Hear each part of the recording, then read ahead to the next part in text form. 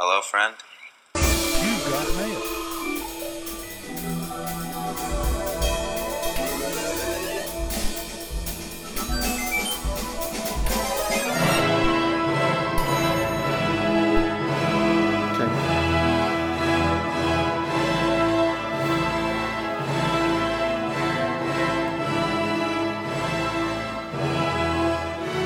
Well, hello, friend. Welcome to another episode of this fabulous, we hope, podcast where Henry and I talk about everything Mr. Robot. I'm Margaret, and I'm here with Henry, and we're here to cover Season 4, Episode 8 of Mr. Robot called Request Time Out. Hi, Henry. How are you? I'm doing great, Margaret. How's your week going? How's your Thanksgiving week turning out? So far, pretty good. Very busy, doing lots of traveling, trains, buses, subways. It's a real change of pace for me, but I'm very happy to be talking about this particular episode with you. I don't know what you thought about it. I really liked it this week. How about you? I really did too. To me, it was an interesting contrast with the prior week's episode where you had a similar situation with someone who was, under the control of someone else and torture potentially and people at risk and, a villain, lots of monologue. But the way that the episode was structured and the way that the characters performed their roles was very different for me. What about you?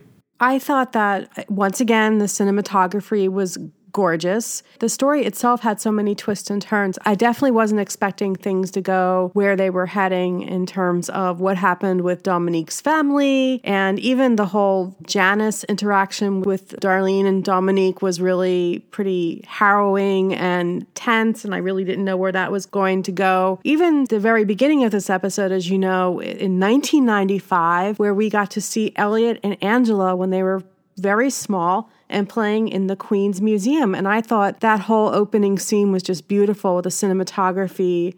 And it was pretty compelling to see that's when young Elliot started his friendship, if you could call it that, with Mr. Robot.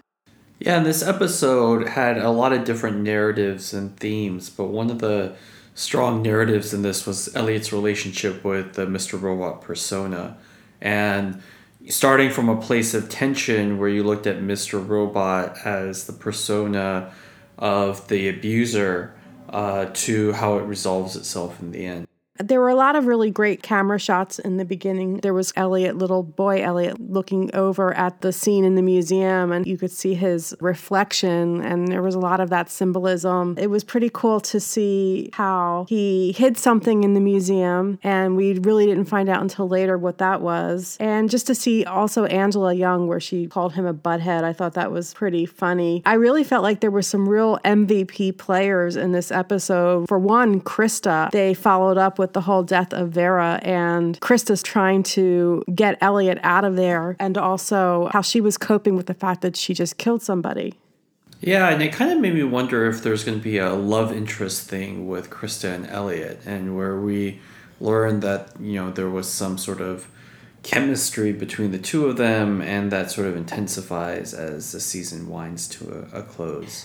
I was wondering that too. I mean, she really cares about him for sure. I thought the way that Krista was trying to keep herself together while she was trying to take care of Elliot and herself and get out of there because she knew that Vera's associates were hanging out outside, so she was trying to think for both her and Elliot. I thought that the actress did a really great job of acting like somebody who was in shock. I mean, she really conveyed that realistically to me. And it's true, the way she told Elliot, you have to come see me, and, you mean so much to me. It was definitely, I was wondering if it was crossing a line. Do you think that Krista knew the whole time that Elliot had this history of sexual abuse? Yeah, that's what her notes seem to indicate. And, the episode with Vera where she's talking to him about what's in the notes, it seems to indicate that she had some knowledge of that. Did you like how the actress Gloria Rubin was playing Krista in shock. It made me think about how different people react to being in shock and having a crisis like that happen. Some people kind of lose it. She was just recounting everything and just trying to keep her wits about herself. Did you find that compelling? Yeah, she seemed to have that performance of someone, in a heightened state of alert because of some shocking event, but still holding it together, still trying to be rational. The kind of short, shallow breaths and the intense look around her eyes. Yeah, I thought she did a great job. Yeah, and I thought it was a nice touch that Peanuts and Javi, when they finally decided to go inside back into Krista's apartment, because as one of them said, that was some cliffhanger shit they left us on, which I thought was a great insider line. I thought it was hilarious that they took Vera's wallet. I mean, it was probably to remove his identification, maybe, but maybe it was just to get what was there. It's kind of like the equivalent of, when a wolf falls down and the rest of the pack turns on it, right? It's like, the chase scene where the wolves are hot on the protagonist's tails, and then one of the wolves falls down and the rest of the wolves just kind of turn on them. That also reminds me of when you work in an office and somebody leaves or is fired and you see all these former coworkers raiding that person's desk for supplies. I saw that once and I couldn't believe it. Like, people were really getting excited about what they could pilfer from this poor guy's desk who had been laid off. And I had the same kind of wolf imagery in my mind at that time. Yeah, the king is dead. Long live the king, right? And I'm going to take those paper clips. I thought also, just not to spend too much time on this particular part of the episode, but I thought it was pretty compelling the way Elliot was questioning, how am I going to act now? Like, I don't even know how to react to these things in a normal way. And everything that I thought was real, I'm questioning that reality. Krista tried to say, you've always had that in the back of your mind. You're just going to have to keep going. And it was a real break in Elliot's personality because he even apologized to Krista for getting her involved in all of this. Yeah, and you really sort of see the different aspects of Elliot's personas sort of break down and become somewhat fluid. And it's part of the reforming, right? Like, you'll kind of see the emergence of a stronger, more mature, more heroic Elliot, I believe, over the next few episodes. So I guess in some ways he has to thank Vera for really pushing this to the extreme. Of course, Vera lost his life doing that, and he wasn't a good guy anyway. Elliot said, what do people do? People like me, when they find out something like this, that sense of trauma and that sense of, like you're saying, being broken down, and he will come back stronger. We didn't see that yet in this episode, but I mean, we still have several episodes to go before this whole series ends. And I think overall, like, Krista definitely deserves MVP or one of the MVP slots for what happened and how she kind of stepped up to the plate. Yeah, a really great performance. And so, do you think Elliot will see Krista again? Oh, I think for sure. I imagine that she's going to be an important part of the next few episodes. I think at some future point, her life will be in jeopardy by White Rose or the Dark Army again. Yeah, I mean, we don't see the Dark Army losing too many of these battles, but we definitely saw a bit of them being outsmarted later on in this episode. I did like how Elliot was following his younger self around and back to the Queen's Museum where he was there so many years ago in 1995. I don't know if you remember where you were, what you were doing in 1995, but that does feel like forever ago, doesn't it? In some ways, yes, but in other ways, no. Like, yeah, a little bit of both.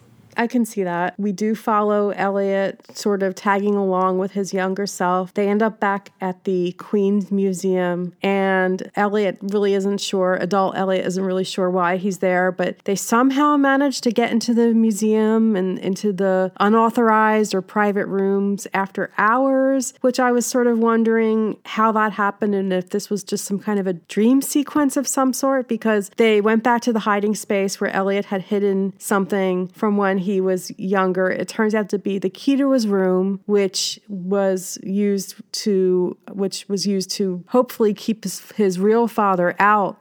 And did you notice the key had an E, like E Corp? Yeah, this whole sequence to me made me wonder how much of it was real and how much of it was either a dream or some sort of mental sequence. Just because one of the things was it was lit very differently, like in a very orange, warm palette, where a lot of Mr. Robot is filmed in a very blue, cool palette. So yeah, it made me wonder about this. It made me wonder too, and I was going along with it, and I loved, again, anytime they show shots of the subway, and they were definitely showing a lot of those images, a lot of New York specific images. But like I said, when Elliot and his younger self were able to just saunter into the museum, I mean, did they break in? Was the door left unlocked? It seemed like something that would happen in a dream, and then even when he went into the storage room, he said, oh, the sign was in a different place. But it seemed like it would be a really similar thing to a kind of wacky dream somebody might have. So I thought that too. And then when I saw the key, it looked like an E Corp logo. It just seemed to me pretty suspect that this was happening as a dream or as some kind of a vision and not really happening with Elliot going back there. But who knows? Who knows? Did you like the little guest appearance by Tyrell in the back of the taxi in the advertisement for E Corp, wishing everyone a Merry, Merry Christmas?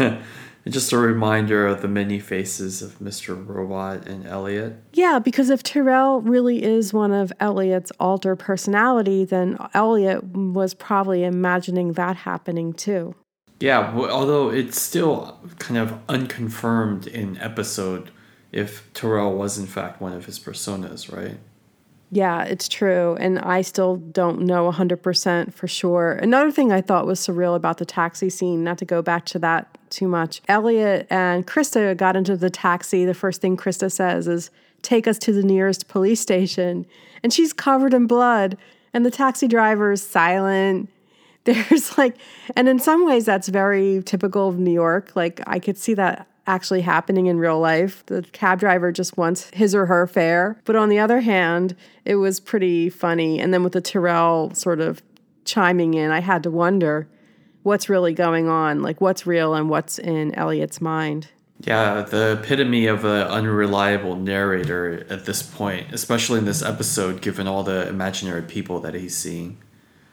Yeah, and when we did see Elliot with his younger self and they found the key, it was all meant to tell Elliot, the adult Elliot, you did fight back. You really did try. You weren't this passive being. And it's really tragic to think about how when people do experience trauma like that, they do tend to blame themselves. I mean, how could a little kid like that be at all responsible for the terrible things that seem to have been inflicted upon him? And yet it's a very common reaction. So I thought that was pretty interesting. Yeah, I mean, I think part of that is this kind of human impulse to think that we control far more of what happens to us in our lives than we actually might. So even the bad things that happen to us, we somehow assume responsibility for. When I started out in college, I was a psychology major because I wanted to be a therapist myself early on in my younger years. And I took a social psychology class. And the first class, I remember the professor saying, what's the best way to treat people with depression? Now, granted, this was a giant lecture class. It was very entry level, and it was quite a while ago. But they said the way to treat people with depression is to give them the illusion of control. And I was so disillusioned. I dropped out of that major after taking that class because I was like, so we just have to lie to people, but there is probably something to that. Well, it's like how people say that, the elevator open or close buttons are actually disabled, or the crosswalk buttons actually don't work, or the morphine buttons don't actually do anything. The pain buttons next to the bed to give you more pain medicine, like that they actually stop working after a while. A lot of things seem to be more about the illusion of control than the reality.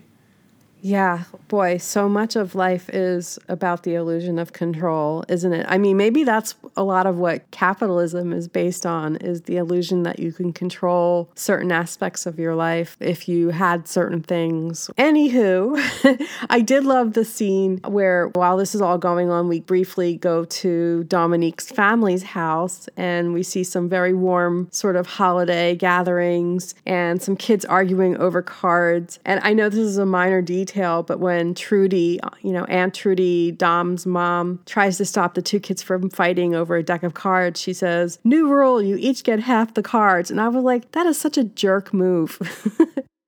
But, it's kind of like a King Solomon move, right? It's like, I'm going to split the baby in half. Yeah. There you go. I know. It definitely reminded me of something that would happen, I guess, in a lot of families. Definitely in my family, I could totally see one of my aunts or even my mom saying that to some kids arguing. And it was a pretty cozy looking Christmas holiday scene. I knew something bad had to happen because they used that song, "It's the Most Wonderful Time of the Year," I think, playing in the background. And then all of a sudden, one of the kids sees these people just rushing this family home, and I thought those people were all goners. I just assumed that the Dark Army got them. Oh, that's interesting. I never really thought they were going to be in danger, just because I thought the way that the episode was going to unfold was going to rely on them being in jeopardy. So I didn't think that they were going to get slaughtered in the first scene. Oh, I thought immediately that they were all going to get slaughtered. So it's interesting that you interpreted it differently. And I think that's just potentially a testament to the quality of the storytelling here, because it showed just enough to keep you going, but it didn't spell everything out, at least for me. Did you think these were the Dark Army who came in? Like, did you know who they were when they raided Dominique's family's house? Yes. Yes. I guess the short answer is yes. It's interesting when the episode kind of unfolds, you're looking at so many different things, right? So, is it in the first 2 seconds of the scene, did I understand, oh, this is Dom's family and it's the Dark Army coming into the house? No. But as the episode unfolded, it didn't surprise me, right? Like, sometimes the way that writing works and the reaction that you have to writing on TV is you almost judge it by the response that you have after the fact, right? Because in the moment, you're kind of absorbing what's happening, and it's sometimes hard to know what your reaction is in the moment. It's more about remembering what your reaction was after. Oh, that's a good point. This episode really gave us a lot of moments like that, I think, to ponder. So, I just assumed everyone who saw that scene would think it was the Dark Army, and the fact that... Sorry, my cat's meowing. Come on, stop it. Yeah, I just assumed everyone would have thought it was the Dark Army, but that just goes to show how immersed I was in the story and in the moment. I did like especially all of the scenes with Janice, Dominique, and Darlene. And even though Krista definitely deserves an MVP award for being a kick-ass therapist and friend and survivor, I also thought, my God, Dominique, I thought she could have very well died. Did you? Yeah, I mean, I think if she actually passed away, they would milk more dramatic tension from her passing or more emotional impact. So to kind of leave it off screen with Darlene escaping while she waits for the cavalry to come, I don't see that happening. So I think it builds tension to sort of have that off screen and not really have it said that she's okay. But I don't think that she actually died, because I think that they would have done more with it. So basically, just to kind of catch up to where the story is at this point for our dear listeners, Darlene and Dom are captured by Janice and her fellow thugs from the Dark Army. Janice is really intent on getting Darlene to give up the location of her brother. Darlene wiped her phone, so she made it especially difficult for them. Dom and Darlene are sitting side by side, tied up in these chairs. Darlene has a terrible gash on her head, and I can't believe Darlene can even sit there and act like a normal person, because I think in real life she'd be pretty messed up. But Janice isn't really happy with the slow pace of getting this information. I mean, Janice is really efficient about, she wants things to happen now. One of the things, I'd love to hear what you think about this. One of the things I love about Janice is she's a complete podcast addict and conspiracy theorist. So she talks, podcast trivia with them while they're held captive. And she says, "Did you know that cities were created by lightning?" Do you like that aspect of her? Yeah, it feels very contemporary, even though it's set a few years in the past. I really loved Janice's character in this episode and the performance the actress did. I compare it to my reaction to Vera's character last episode, and I love Janice's character's performance so much better. I thought there were elements of Misery. You ever see the movie Misery with Kathy Bates? I thought that there were like echoes of that performance in this one. The kind of malevolent cheeriness and just this kind of like matter of fact like sadism that they employ. I think it's very similar. But yeah, I thought this character and this scene was the highlight of the episode. I completely agree. And the actress who plays Janice, just to give her some credit, her name is Ashley Atkinson. And there are a couple things I like about her as well, in addition to some of the stuff we've been talking about. So like I said, I love that she's into podcasts and conspiracy theories.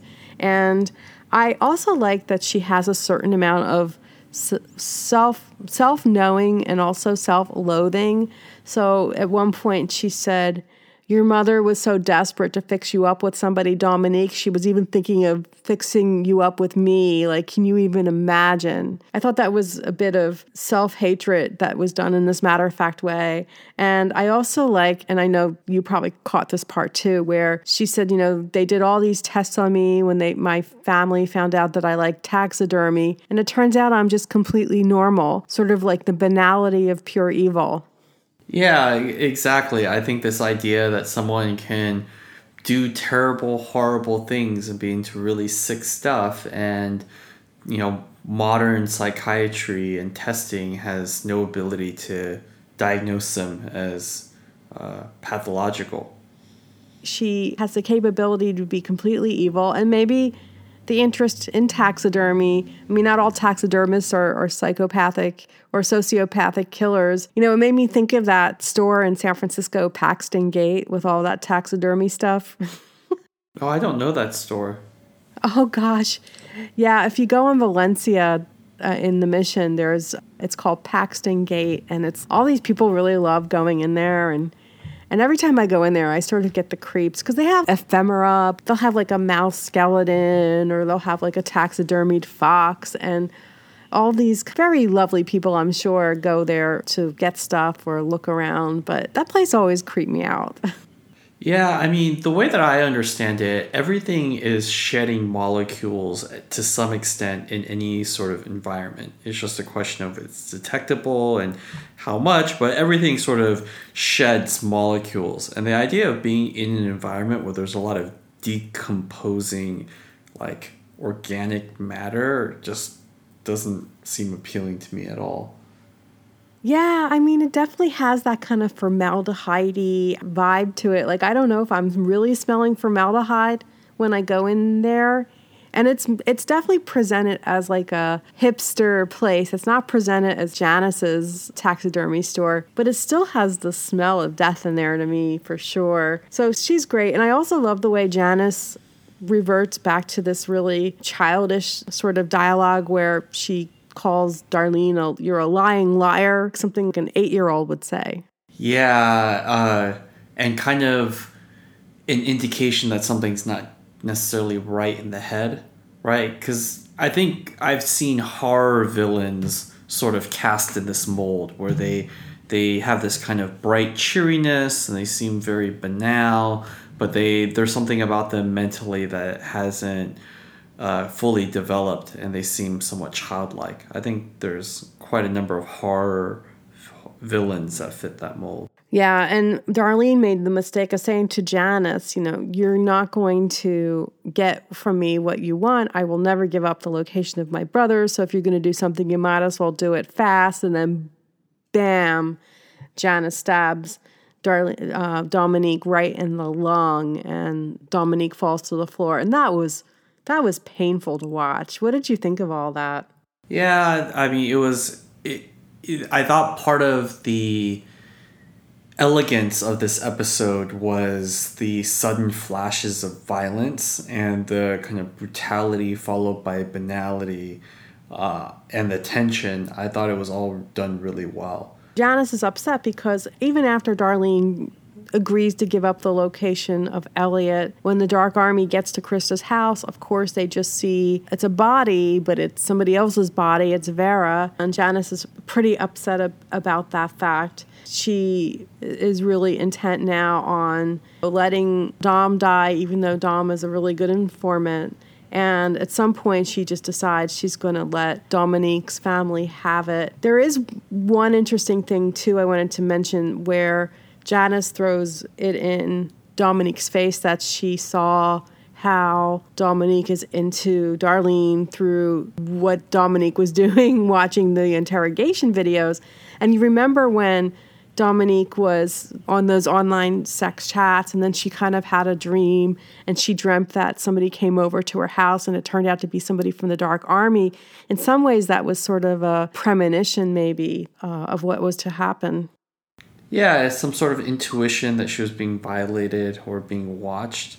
So that was a really hard scene, and I guess I didn't really think Dominique was going to die, but I never imagined the following.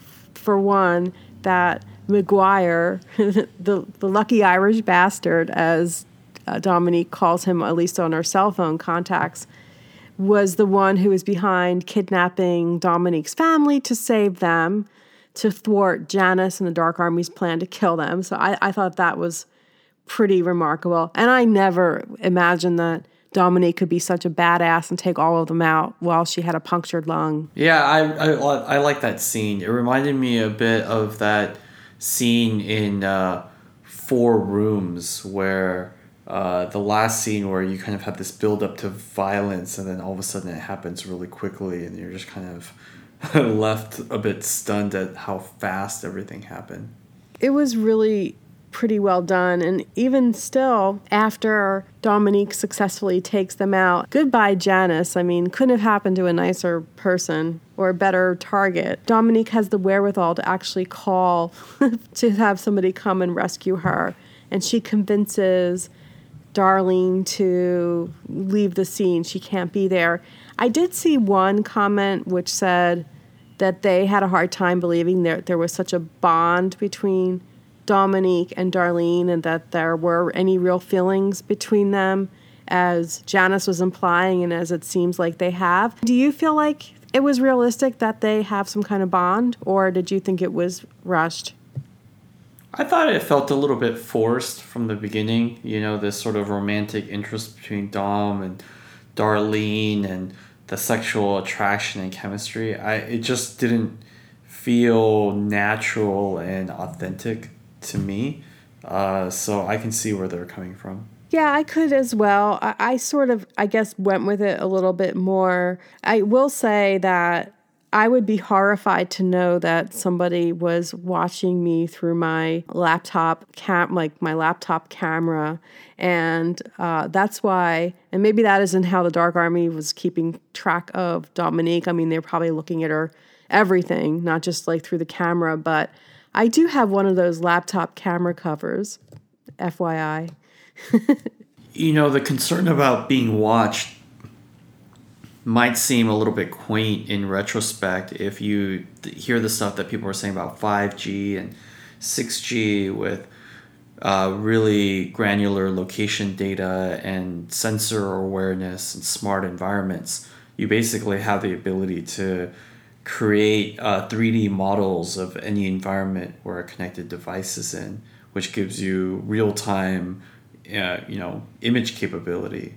And this idea of somehow covering up a hole or a camera port to block someone looking at you might seem sort of quaint. That's a good point. And it's probably the least of one's concern when you think of all the abilities to look at somebody's life and collect data about them and watch them and all the data breaches that are happening. But I still have my laptop camera cover. It is kind of quaint and paranoid. At the same time, the scene where Elliot is still trying to complete the hack, but he just seems really dispirited. And Mr. Robot shows up again and gives a heartfelt speech, says, I'm not your father, but I did try to protect you, but I think I did a horrible job of it. That was pretty touching. It was good to see those two sort of unite and work it all out. Yeah, I thought this episode in a lot of ways had a very classical arc to it. Like if you read Joseph Campbell's work and the journey of the hero's journey and the kind of classic arc that a hero goes through, this episode kind of embodies the kind of classic questioning period and then the sort of rebirth of the individual into the hero. And as part of that, you have in classic hero journeys, Jesus's time in the desert. You have, Joseph in Egypt. You have people in periods where they are questioning their values and their reality and a bit lost and astray. And that moment precedes their eventual rebirth and their heroic victory. So I think we're kind of seeing that period in Elliot's journey as a hero. Yeah, he's definitely in the process of rebuilding himself. And even though at the end he says, I just can't do this, and we're left to ponder if the whole plan to thwart the Dark Army is over, we know that he just needs to rest. This is just a timeout for Elliot while he regroups. And he's all on his own. His sister isn't anywhere to be found. Not that he's been looking for her yet. The illusion of Mr. Robot's been shattered. I mean, I guess he still has Krista. I'm really looking forward to the next several episodes. I don't want the show to end, but it's been a real fun journey so far. Yeah, you can kind of see the pace of things accelerating. I think the next episode we'll see White Rose and Philip Price back in the picture. Maybe one or two characters from previous seasons making an appearance. I think Elliot and Darlene and somehow Krista all kind of coming together. All these things, and again, the continuation of the longest Christmas ever. I know. This is the longest Christmas in existence. What a great concept to spend an entire season on Christmas. It's pretty smart from a commercial standpoint too, because this will be something that gets shown. I wonder if they'll do Mr. Robot marathons all because it leads up to a whole season based on Christmas. I know that a lot of actors star in Christmas movies or holiday movies because it's kind of a recurring cash cow. So that's why you see actors like Billy Bob Thornton doing Bad Santa, because it just gives you a nice payday. So I know Mr. Robot is much more than that. It's a real labor of love. I really think you're right. We'll see all these characters come together. And I, for one, can't wait until we see more Dark Army stuff going on, because I love that and I love all the hacking and I still want to know what White Rose's shipment is. Did you have any What Would You Rathers this week? Yeah, what would you rather, pumpkin or pecan pie? Ooh, I'm going to go with pecan pie, even though I know it's one of the most fattening. I like pumpkin pie and I make stuff with pumpkins, but pecan pie is just so decadent. How about you? I would say my really kind of decadent love is like a really good, rich pecan pie. I remember, as an immigrant, I didn't have a cultural background to a lot of food, so oftentimes I discovered certain foods late in life. And, some of those moments are kind of like eye-opening. Like, I didn't realize this thing existed. Where have you been all my life? And pecan pie was one of those things for me where it was like, what? Like, what is this thing that's so delicious? Like, how come nobody's ever told me about this thing before? Oh, that's a really nice story, Henry. I really like that. I didn't know that about you. And I mean, of all the foods to really relish, pecan pie, that's a pretty good one. Pecans are so good anyway. Well, I think from a immigrant point of view, it's not something that sounds really good, right? Like pecan pie. It's like someone saying peanut pie or almond pie. It's like, okay, it's a nut.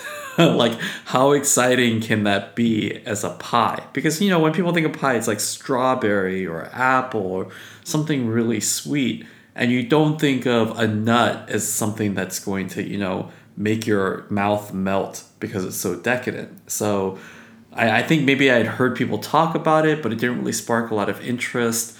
And I had the pie once, and it was just like light bulbs going off in my head. Like, what is this thing? Like, what is this? I need more of this in my life.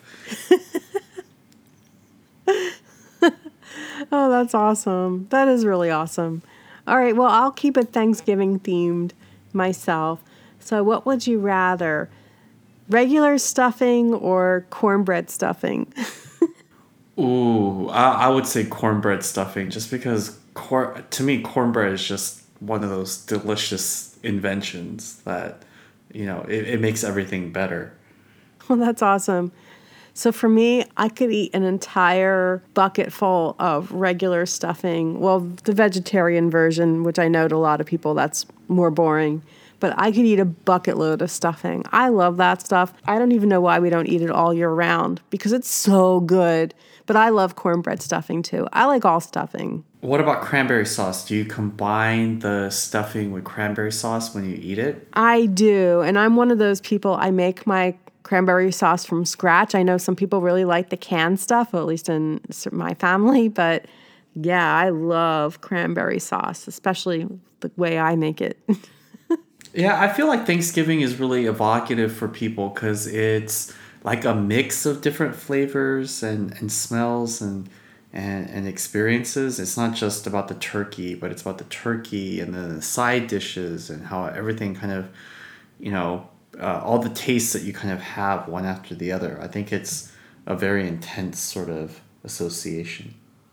Yeah, and different families, as you know, have different traditions, and some of them are more tasty than others. A lot of it's based on stuff they had when they were kids. So in my mom's side of the family, they are not doing it this year, but they'll have like the so-called traditional, turkey and stuffing, but often they'll have lasagna because they're also Italian Americans.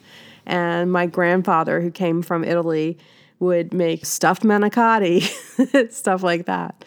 So it all gets mixed together. Twitter is a great place to look on Thanksgiving Day for people kind of posting pictures of either amazing side dishes or horrifying side dishes, sometimes both from your point of view. I think the ethnic adaptations to Thanksgiving are always pretty amazing. The United States being a land of immigrants, I think it's really cool to see the different dishes that the different communities bring from their homeland here. Like, I know Koreans will often have a noodle dish. It's called japchae. It's like buckwheat noodles. And I remember that being a part of like Thanksgiving spreads when I was growing up, along with the turkey. Oh, I love that. And I have had that before, I think, that particular dish, and it is delicious. Anyway, I hope we're not making you hungry, dear listeners. And I want to thank you for listening to this podcast and our review and recap of Mr. Robot. Is there anything else we should talk about before we go eat some stuffing, Henry? And pecan pie? I'm just thankful for all of our listeners and subscribers. I think it's great for the people who have been with us since the beginning and the people who have joined somewhere along the way. I think it's really amazing that you guys listen to us, and I'm really thankful for all of that. Yeah, same here. And if you have anything you want to say to us, please feel free to write us at hellofriendpod@protonmail.com. And I'll say that again, hellofriendpod@protonmail.com. Thanks so much for listening, and thanks to you, Henry, and I look forward to speaking with you soon. Happy Thanksgiving, Margaret, and all the listeners. Thank you. You too. Bye.